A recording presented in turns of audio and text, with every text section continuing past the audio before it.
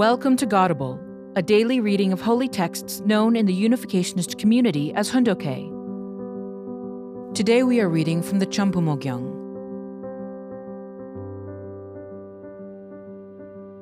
Chambumo Gyeong, Book 5.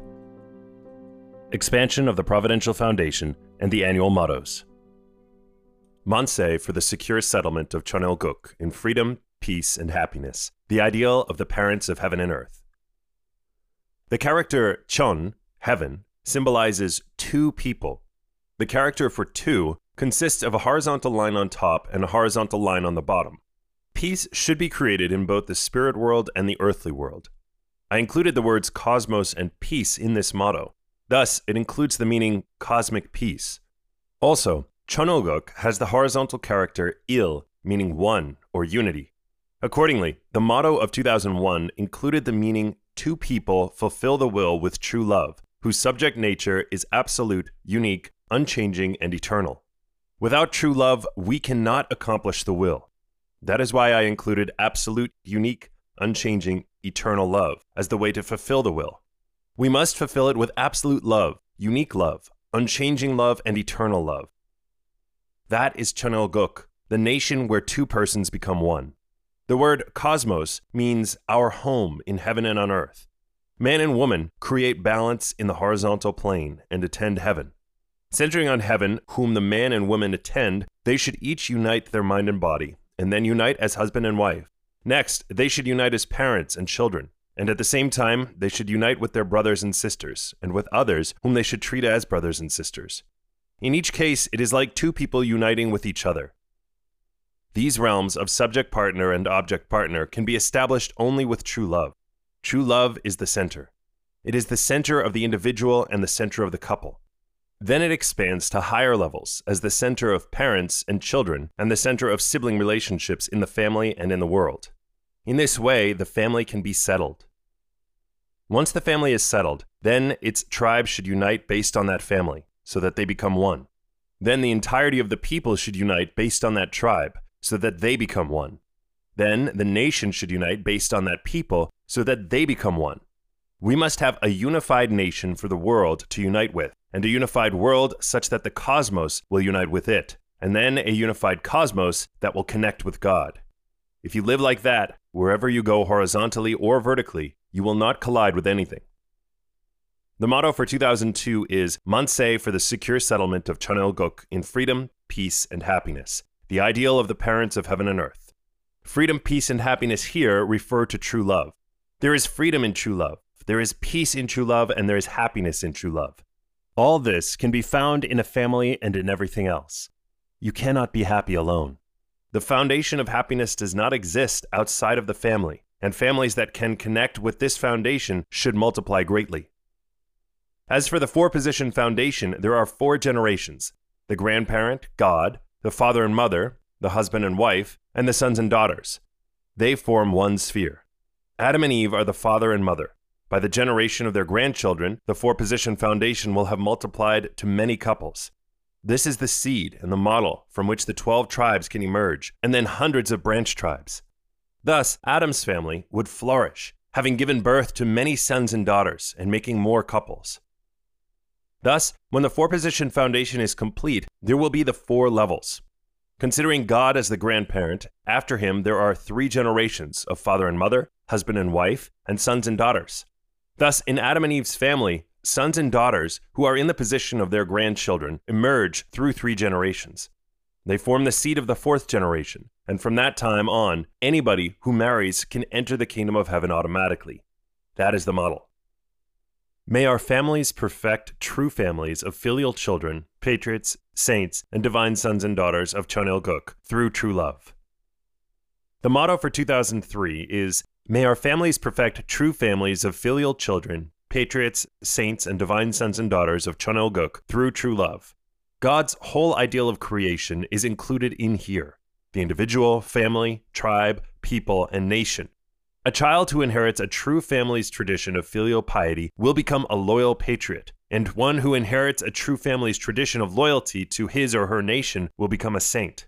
Furthermore, one who inherits a true family's tradition of sainthood will become a divine son or daughter. By inheriting the tradition of a divine son or daughter, he or she is given royal authority. This inheritance occurs on the foundation of God having royal authority. Everything owned by individuals or belonging to your nation must be denied. In the end, they are all fruits of the fallen world. They connect to a world contaminated by the bloodline of the enemy, which God rejects. God does not want to see even the shadow of that world.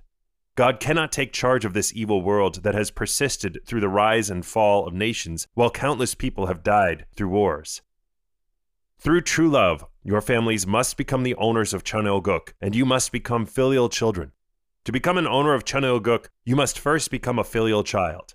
Then you must form a true family of loyal patriots, saints, and divine sons and daughters. Once you've done that, you become an owner. We do not say these things lightly. This is the position in which you lay the foundation stone.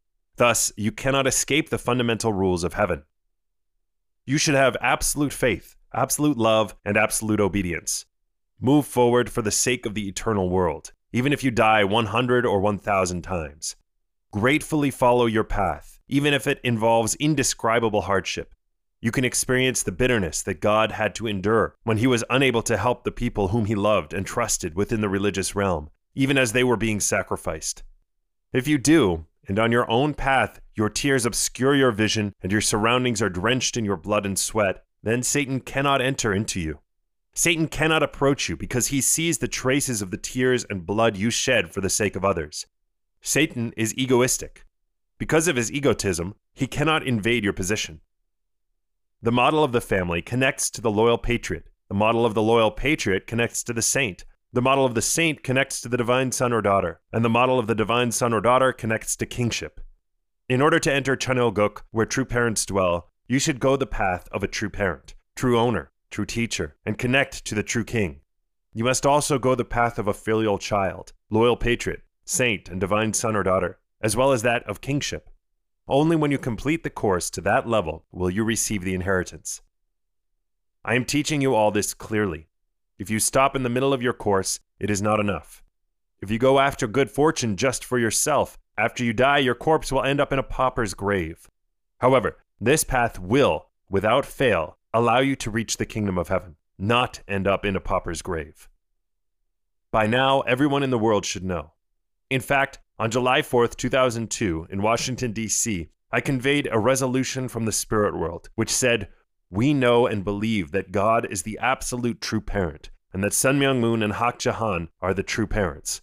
It also said, "We believe that the true parents are the embodiment of God, and that they are true parents, true teachers, and true owners, and we will act according to their will." It then proclaimed me a king. Having become the true parent, true teacher, and true owner, it is only right that I should be the king. There can be only one true king. That is why the blessed families of the Unificationist family attend me as the king. When they do that, they can receive the inheritance. But you cannot receive an inheritance from a king unless you have become a prince or princess. You can receive the inheritance when you become a divine son or daughter.